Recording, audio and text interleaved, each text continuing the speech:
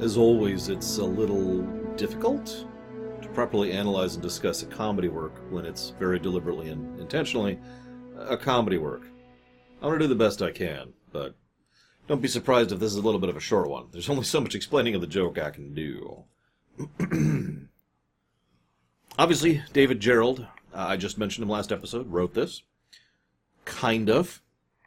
As is becoming increasingly common, this episode received massive rewrites by Gene Coon. Yeah, uncredited rewrites, too. That's even better. Poor guy, honestly. So he's the one, along with Coon and Gerald are the ones who formed the episode. Although the two do good work, and we've seen that, so, you know, I'm kind of with it.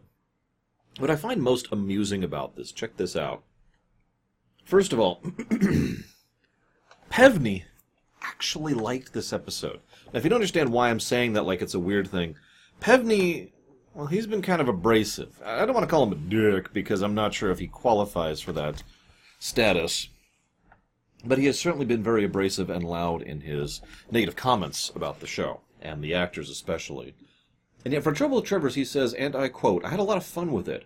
Went out and shopped for the Tribbles and made some contribution to that show. It was the first effort of a writer named David Gerald, and I thought he made a hell of a contribution. My biggest contribution was getting the show produced, because there was a feeling amongst the people involved that we shouldn't do it. It was a comedy, and we had no business doing outright comedy. I certainly wanted to treat it as such, because that's the way it was intended. It was a lovely, warm show, and I put Stanley Adams in it. Tribbles was a highly successful episode in terms of audience appeal, and the network was happy with it. Turned out fine, and Bill doing the bits he loved to do. The premise was humorous as hell." Remember my theory about how Shatner is good with lighthearted comedy like this? Or light-toned comedy, excuse me? I stand by that statement. He's one of the funnier aspects of the episode consistently, mostly as the straight man, as I mentioned earlier. Not to the extent of Leslie Nielsen, that would be Spock, but Spock actually also does that in this episode, so that lines up too. But you notice what he commented about? Some people didn't like it, some people didn't want to do that. Would you believe that list includes Gene Roddenberry, I'll come back to that in a second, Justin Freeman, did I just say Justin Freeman? God, wow, that's not even a real person. Robert Justman, God, and I can't even, Friedberger. I don't know how to pronounce his name. I'll figure it out at some point. He actually hasn't joined the show yet, Friedberger. I've heard it said Friedberger, so I'm going to stick with that for right now. He would become the frontline producer to replace several other people in Season 3. All of them disliked it for what boils down to the same reason. Trek is not a comedy. That's a direct quote, by the way. Now, what I find funny is I've commented before about how Trek usually sucks at comedy. And I stand by that statement. But I think the catch there is that when you have someone who knows how to handle comedy, they can do comedy just fine. I challenge you right now, can you think of an episode of Trek, of any series that isn't this one, that is funny? Because I can think of several. I imagine you can too if you think about it for a minute. And I suppose that's my point. Comedy is just difficult to do. So you just don't do it unless you're sure you can do it. Gene Coon could do comedy. You'll notice I'm giving him a lot of praise, and I stand by that. The more I read and look into the making of the series, the more I'm convinced that he was one of the central pillars of what made this show great. No, scratch that. Above great. You know what I mean? Like, there's good, there's great, and then there's like that upper 1%, which if you were to expand out, has whole many layers of great. I've talked about this before. There's a lot of layers in that 1%, both at the top and the bottom. And I think Coon is one of the things that pushed Trek above great into the 1% range. My opinion. Not alone. Obviously, I don't want to claim he did it alone. But man, that man had an impact. Anyways, the thing I wanted to comment on, though, and the thing I've been leading up to, because I swear I'm staying on topic this time, is the main reason Roddenberry disliked this was because he disliked the overall tone and general lightheartedness Trek had taken in Season 2 in general. This is not what my Trek is. My Trek is supposed to be serious drama. Now, Roddenberry would eventually change his mind on that. After time and distance allowed him to look back and look at these episodes with a different light. And he would actually admit many, many years later, in the late 80s / early 90s, that Trouble with Tribbles is actually one of his favorite episodes of old Trek. But at the time, to him it was just another sign of why Kuhn was completely wrong for the job. Now, I'm building up to something bit by bit. I'm sure you've been noticing this. I've already figured out the exact episode that is near-ish when Kuhn finally left the show, and I have to say it like that, because you know how television production is. But I have found roughly the episode where that happens, and you'll notice that the conflict between Kuhn and Roddenberry is starting to get a little bit more heated at this point in time, and it's starting to cause some issues on top of the overwork problem I already mentioned. Remember, Kuhn has done rewrites for how many episodes in Season 2? I'll give you a hint, it's over half of them. So far. Just so far. Either way, this then leads us to the episode. We have a planet, there's a disputed claim on it. We actually name-drop the Organian Peace Treaty, so we know that's happening.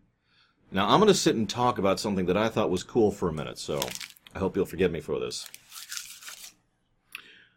The person who gets to claim a planet is the one who can demonstrate doing the best job at utilizing it, who can develop it the best.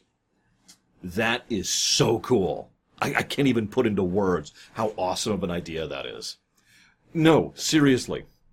Imagine if there was someone who was... Because the thing is, that only works if it's a rule, as in like a magical rule that just kind of exists as a form of rules magic over the setting. Or if there's someone enforcing it with, godlike powers who can actually accomplish something like that, right?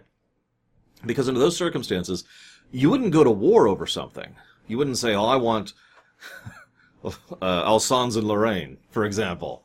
You wouldn't be like, chong, chong, chong, and send in the troops. You would have to demonstrate that you do a better job of developing and providing for their area than the French do. And so then you do so, and then you would actually get the territory legally and bindingly without war and conflict.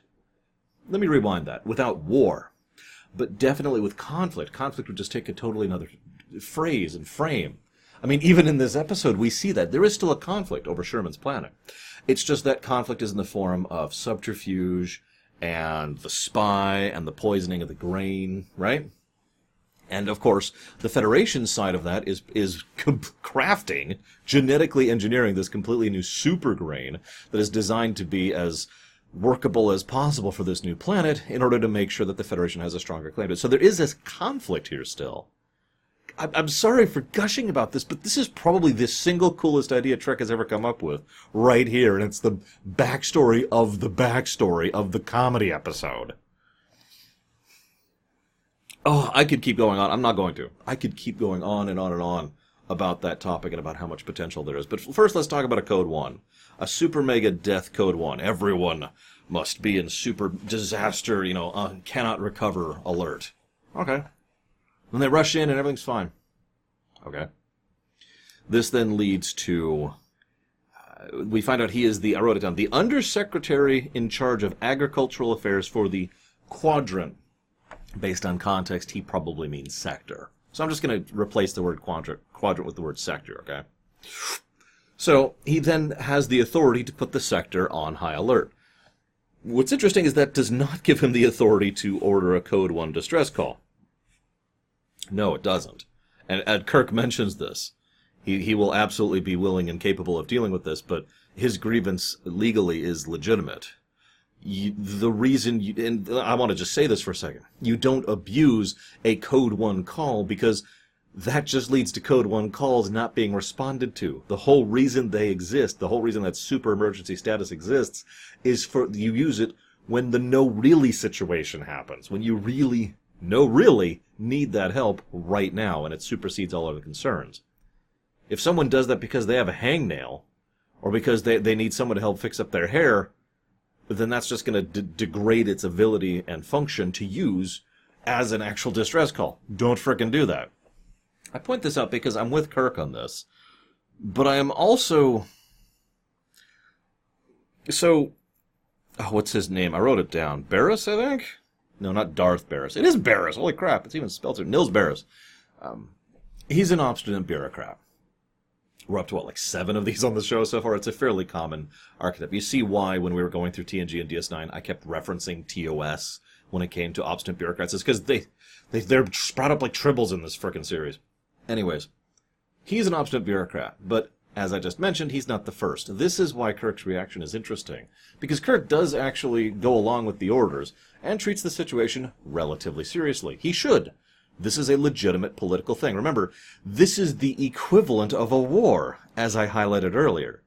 There's no actual fighting, but there is severe conflict over territory with a foreign power.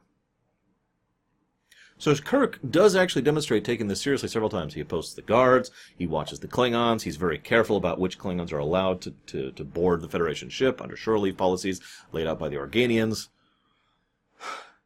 And just to skip ahead, later on in the episode, there's this bit where he and Spock basically realize, oh god, they might have gotten into the grain, and his response is an immediate, crap, we need to go deal with this right now. He is taking it seriously.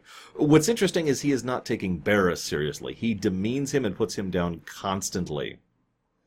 Now, why did I say all that? Because that's why he's the obstinate bureaucrat. The archetype. Not only is he, an irritant, but he is sufficiently petty as to try and effectively destroy Captain Kirk's career because he wasn't being respected. Not because Kirk wasn't doing his job, because he was, demonstrably. He talks about calling a hearing. That hearing is a joke. Anybody who actually looked at the evidence would see very clearly and demonstrably Kirk was doing his job and did his due diligence, with possibly one exception. And that was right at the beginning when he was really pissed off at the call. After that, he was completely in compliance. Above and beyond, I would even go so far as to say. He even kicks the Klingons off the station after the brawl, just to really adamant the point. So, yeah, no. Doesn't work that way, buddy. As a quick aside, if you really want to know how much of an obstinate bureaucrat he is, there's this bit where he said, I wouldn't expect you or Spock to know anything about Quadro Triticale. And as he's saying that, Spock, remember, at this point Spock's pride has been very firmly established, if nothing else thanks to Amok Time. So, Spock's pride immediately forces him to respond. This is Quadro Triticale. I am now going to recite facts about it several times for some time just to make it absolutely clear that I do know what I'm talking about, you stuck-up buffoon. Funny fact, Varys is the closest thing to the villain of this episode that we have, unless you count his assistant. But anyways, as is so often true for the obstinate bureaucrat archetype. So Kirk's just like, okay, whatever, let's go deal with this. And I like how Kirk is just, it's all this for grain. I know that sounds like a weird thing to like, but it shows that Kirk doesn't have a strategic mind.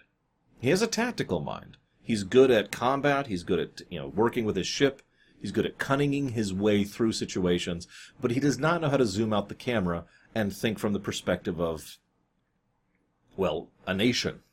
Now that's good, I like that. Kirk is already effectively superhuman. He doesn't need to be even more better at more things, right? But I point this out because he constantly treats this, let me rephrase that.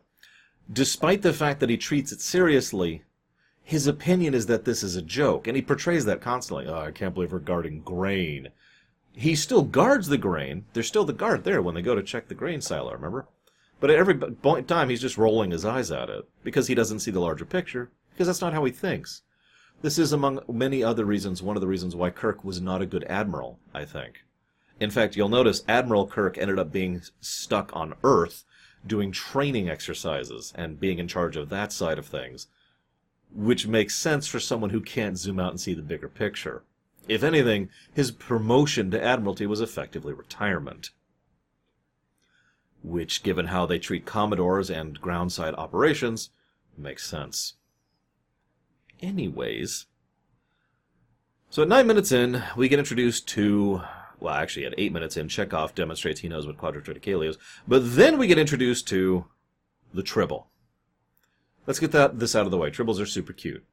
I actually have a Tribble. I think I have a Gamma Tribble on my STO character. I don't remember. I also have a stat Tribble, one that I bred up to get the exact right stats. I don't even know if those stats are really useful anymore. Even when I did it, they were just a minor buff, and it's only for ground-based operations, but it's whatever. But they're cute, you know. Okay, they're cute. I'm with it. So they are a parasite. An absolutely insidious parasite. to the extent that I am astonished. These things can super breed, super feed, and then keep super breeding. Now this makes sense. There's actually an offhand comment by Spock about a planet absolutely full of predators, which gets across the idea that they have then evolved the idea of super breeding in order to survive, which of course then makes most of the predators on that planet, probably want those who have specifically evolved, to eat tribbles, because they're the plentiful food source. There's actually a logic to this whole chain. It's surprising how well thought out this is in its own right. But they are absolutely insidious when they are removed from those predators. You ever heard of the cuteness thing? The cuteness evolutionary factor? I've heard it seen a few times. To my knowledge, it is not a codified truth. You know, it's still in the realm of theory and hasn't really been proven or disproven. But I have seen a fairly large amount of people who have talked about the idea of cuteness being an evolutionary trait which is developed. Okay, let's rewind for a second here. Evolution doesn't happen on an individual scale. Evolution is simply the process by which certain people who certain groups, certain individuals of a species, by genetic random chance, happen to have a feature that makes it easier for them to survive, which means they're the ones that breed more, which means that feature then goes from being a random freak chance to being the norm. Okay, got out of the way? The idea here is that being cute is something that allowed creatures to survive, which allowed them to breed, which allowed them to be more cute. There's also some actual specific breeding, as in controlled breeding involved. Like we know that one of the reasons dogs are the way they are right now is because of us. And the fact that we've been coordinating with dogs since, I don't actually know when, a very long time ago. So whether this is true or not, it's an interesting theory and would line up interestingly with the Tribbles. So most species are not going to be inclined to kill these insidious parasites. And so the insidious parasites are going to do exactly what they do in this episode on two separate space-bound vehicles, I remind you. The Station and the Enterprise, and eventually the Klingon ship. But both of those ships, both of those Federation space things, we're going to call them things, because I don't know how to loop a spaceship and a space station in the same thing. Space things get completely infested and overrun by these things to the point where it actually starts interfering with normal shipboard functions. Not just because everyone's distracted by them, even Spock, although him petting the Tribble was hilarious, but also to the point where they're getting into the food stores. And remember, this is not the Enterprise, this is not the Enterprise era. Wow. This is not the TNG era. When I think of Enterprise, the ship that I immediately think of is the D. Enterprise D, so Galaxy class. They don't have replicators. They have food stores which gets reconstituted and resequenced. We've covered this before. And those food stores are being consumed by pests, which is what these are. Interestingly enough, the idea of a Tribble that is, say, neutered, or a group of Tribbles which are carefully controlled, actually makes perfect sense. But only under very controlled circumstances. It's no wonder the Klingons decided to wipe this species out, and to be perfectly blunt, I agree completely with the reasoning. Maybe not to the point of total genocide, that's a little bit much.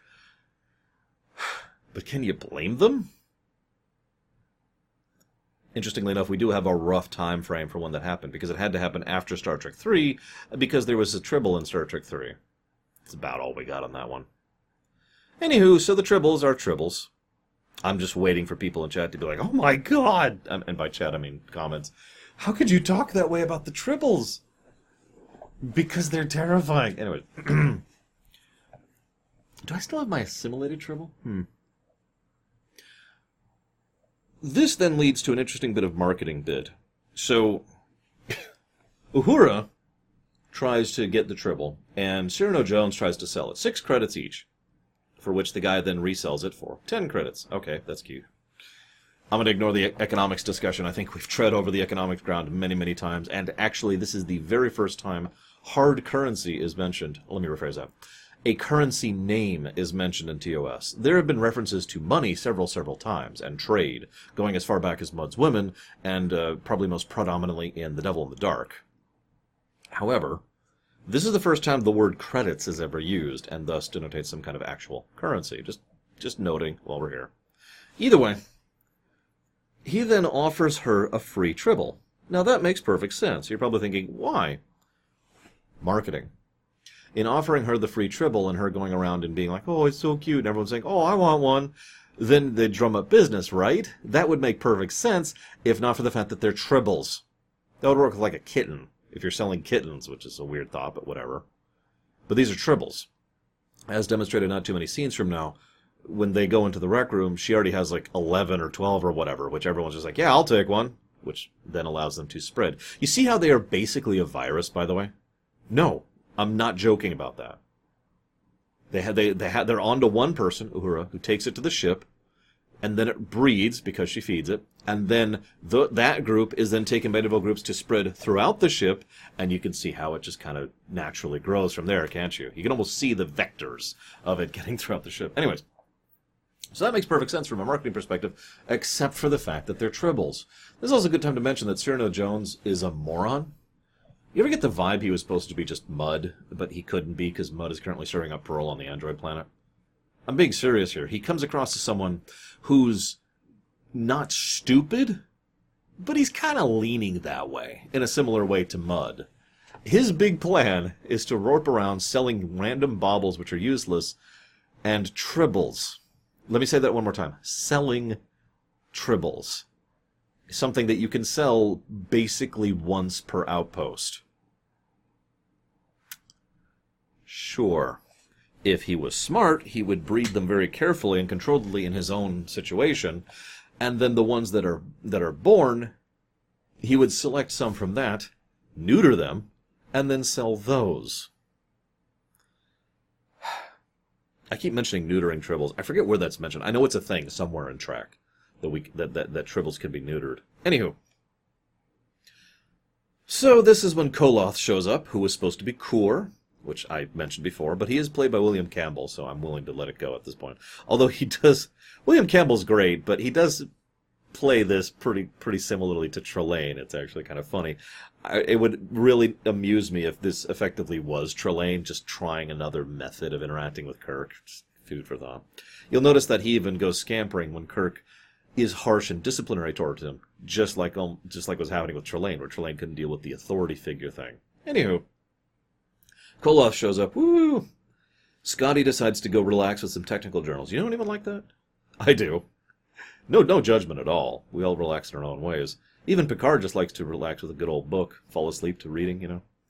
Tribbles are spreading. Spock pets the Tribbles, blah, blah, blah. We're going to zoom forward a little bit because there's a lot of establishment, which is good stuff here. Kirk starts to really acquiesce. The Tribbles spread even more. Now this is funny, Kirk sends Scotty specifically, even though Scotty doesn't want to go, to the station to be part of the R&R. Why? To keep people out of trouble, because there are going to be Klingons there. Okay, that makes perfect sense, and he obviously knows Scotty is not a person to start a fight. This then leads to the bar scene, and where you can see Worf and Odo in the corner, and we see the Tribbles interacting with the Klingons. Quick thought. The Klingons don't seem to have any confusion about what Tribbles are. Do you think they've already encountered them? Just food for thought. Like I said, we know the Klingon genocide doesn't happen until later. The Great Trouble Hunt. So this is... As usual, I now have to explain the joke, which is my job, being the very boring, dull person that I am. So allow me to do the best I can. First, we have comedic timing, which is a thing where he pulls up each of the Tribbles from under the bar. This is also a form of repetition comedy, which I've talked about several times. Basically, there's like bands of humor. It's like right here and right here. So you start off, then you repeat it, and it's funny, and then it stops being funny, and then it starts being funny again, and then it stops being funny, and it stays not funny, and those are the two bands of acceptability in terms of repetition. He does this, he gets to the first one, basically. This then leads to the actual fight. Notice that this is, so once again, explaining the joke. The comedy, the joke here, is the setup and payoff version. This is a pretty classic joke. Sir, you suck. Okay. Your face sucks. Okay. Your mother sucks. Okay. I like episode 8. Oh, I'll kill you. That's the format of the joke. In other words, the whole point of the joke is I suppose the juxtaposition of how the thing that shouldn't actually really matter and was the mildest insult of all is the thing that finally set off the fight. You'll notice that he insults humanity pretty severely, and then he goes way out of his way to insult Kirk. Then he calls the Enterprise a garbage scow. Oh, and then it should be hauled away as garbage. That's it. Really basic schoolyard bully level insults, which is pathetic. That's what sets Scotty off. That's the joke. In fact, later in the episode, this joke is actually explained by the episode. Because Scotty recites this to Kirk and mentions just all the insults that were going to Kirk. And Kirk's like, okay, well, obviously then you started the fight. And you can see he's just kind of okay with that, just a little bit. Like, yeah, okay, they insulted me, so you did it. No, sir. No, I didn't fight them until they said the Enterprise was a garbage scow. Oh. Okay. The fight itself is actually very well done, though. See, normally a fight sequence like this, you notice we have to have a fight, even in a comedy episode. Normally a fight sequence like this would be here specifically to be the big action sequence, the big conflict or whatever. But instead what they do here is they clearly portray this for laughs. And the way they do this is they keep cutting away to Cyrano.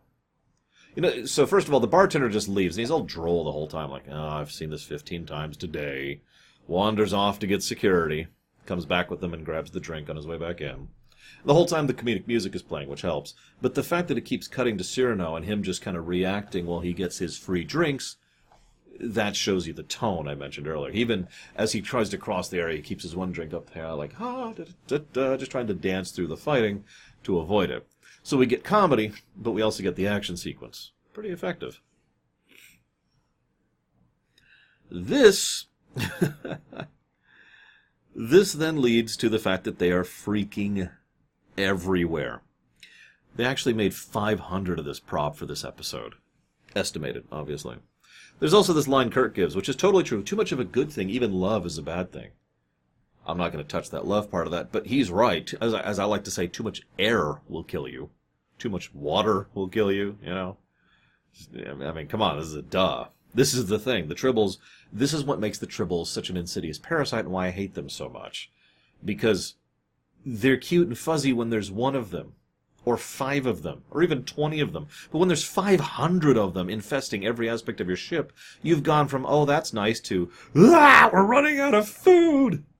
The moment you have to start considering cannibalizing the dead, that may be the point at which you've gone a little bit too far. Either way, this is when we hear about the predator-filled habitat thing I mentioned. And, of course, Barris is the obstinate bureaucrat, and I'm just going to fast forward through this, because what next happens is I got to tell you a scene. Chris and Montgomery Dewan were on the set, and they were just visiting, hung out in the car, and then they left the car because they're 7, and they were wandering around the set, and they noticed this bin, and they look up like, oh, what's up there? So they open it, and a bunch of Tribbles come pouring out. They freak out and run into the car and close the door. Years later, they related this story to their father, Scotty, and he was apparently quite angry with them despite the passage of time, which, I mean, honestly, I would be too. But I wanted to mention that, because it helps set the scene. So they've got these Tribbles in this freaking bin, and that's why it's so nonsensical. This is a very minor nitpick, but I have to point this out because this has bothered me since I was a kid. Why is there a storage bin that is supposed to contain a very heavy substance, the grain, open down? So you have to stand underneath it to open it. Now the answer... Whoops. No, we're still here. Weird. We're still here, right? We're still recording? Yep. Okay. Sorry, I lost my monitor there for a second. The reason for this is so that the Tribbles can fall down on Kirk. That's why the set is designed that way. But that makes absolutely no sense, and the more you think about it, the less sense it makes. Remember, that's supposed to be grain. In fact, it makes even less sense because Kirk was specifically going in there to find the grain. Anywho, having done this incredibly insane thing, Kirk gets pelted by Tribbles. Now, I've been a little bit harsh in this episode, and it's worth noting I do still absolutely love this episode. I guess I haven't been harsh about it. I've just been talking about topics more than the joke and the lighthearted tone. I do like this episode. It's a great romp. It's a great fun. This is important. Most of the comedy is in character. Now, this is something, and I'm going to commit a cardinal sin here. I'm going to compare this to My Little Pony, which by the time this episode goes live, we should be done with on the show. And over on the My Little Pony show, there's 2 types of comedy that they do. One is out of character and one is in character. The out of character drives me batty, because the only way the comedy works is if the characters act out of character. In short, character assassination. The in character works great because it uses the character traits and the way those characters work in order to craft the comedy, which is exactly what this episode does. Kirk, Spock, Chekhov, Uhura, Uhura? Oh god, I can't remember. It is Uhura. Sorry, Star Trek 6. You can blame Star Trek 6 for that one. And I mentioned Scotty, Chekhov, Spock. I think that's everyone. Everyone's in character, right? Sulu's gone because he's filming the Green Beret. Everyone's in character. There's no point at which they break character for the sake of a gag or a joke. Instead, they're all being themselves, and that's part of how the comedy works, is because it is our familiar characters in an unusual situation. Kirk just kind of being like, having that just long-suffering, oh my god, are you kidding me, look, as the Tribbles are pelting him, is hilarious, specifically because that is Kirk. And that's how Kirk would react to that, with that, you've got to be kidding me kind of approach. Fun fact, that was take 8, because they kept having issues with the barrage of Tribbles. So they had to do that shot 8 times, which is why William Shatner looked so, oh, you got to be kidding me, because he was sick of the takes. I don't know if that was done on purpose by Pevney in order to get this result. I doubt it, but it worked really well regardless. So, pelt, pelt, pelt. Okay, this sucks. This then leads to the construction of the episode. Remember I mentioned that every episode has a purpose to it, right? I actually brought this up not last week. It was 2 weeks ago, I think, with...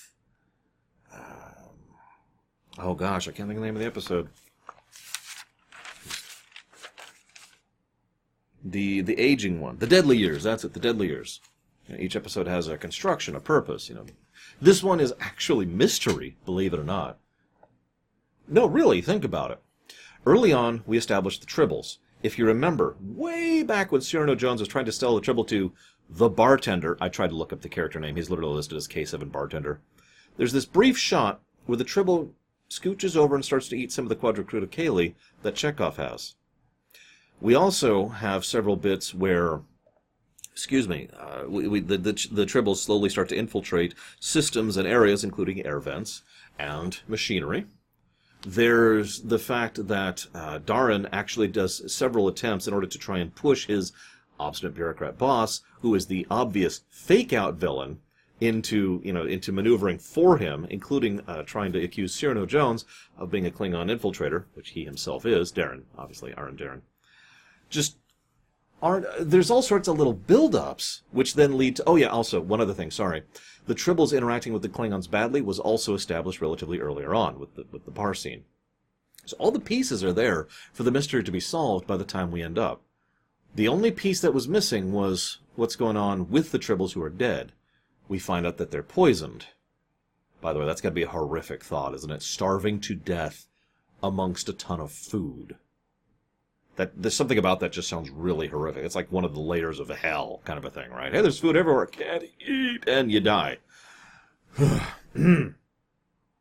So we find out, Arn Darren is in fact a Klingon agent who's been restructured, and we once again go back to that earlier point I mentioned. This is a conflict.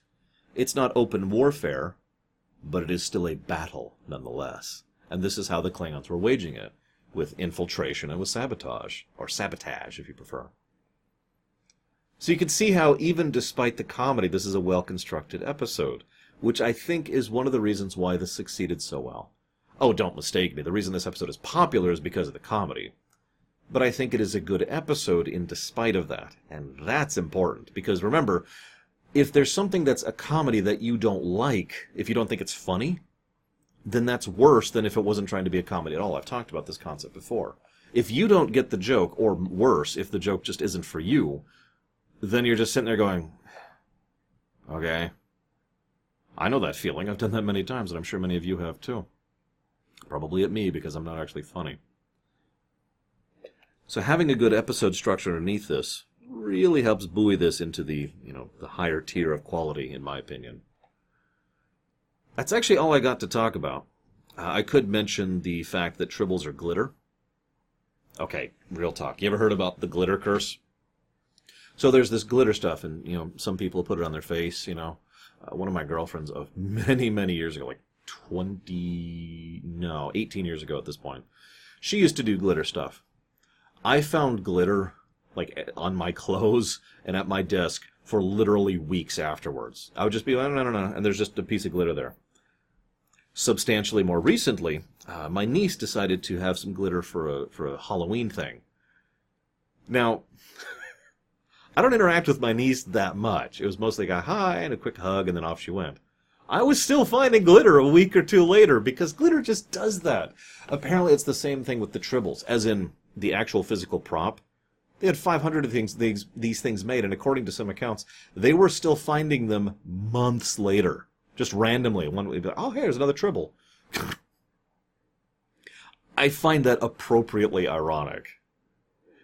I can also mention how the end of this episode might have deliberately and directly led to the Tribble genocide, beaming all of them over to the Klingon ship. What's funny is, if not for the Organian Treaty, that would constitute an act of war. No, I'm serious. The Klingons hate the Tribbles. The Tribbles hate the Klingons to a severe extent in both cases, in both directions. And they are an invasive parasite that spreads like wildfire. That's an act of war. I don't care how silly or funny that is. But thankfully that Organian Treaty is in there, so this is just another act of sabotage instead. Enjoy! But again, I wonder if that led to the Great Tribble Hunt. No, really, think about it. Think about how those Tribbles probably spread throughout the Klingon Empire from just Koloth's ship. That can't have been fun. Ladies and gentlemen, this has been a very fun and enjoyable episode. I hope you've enjoyed my thoughts on it. I'll see you next time. I thought about having a Tribble here, but I couldn't get a hold of one, I'm sorry. Maybe I'll Photoshop one in.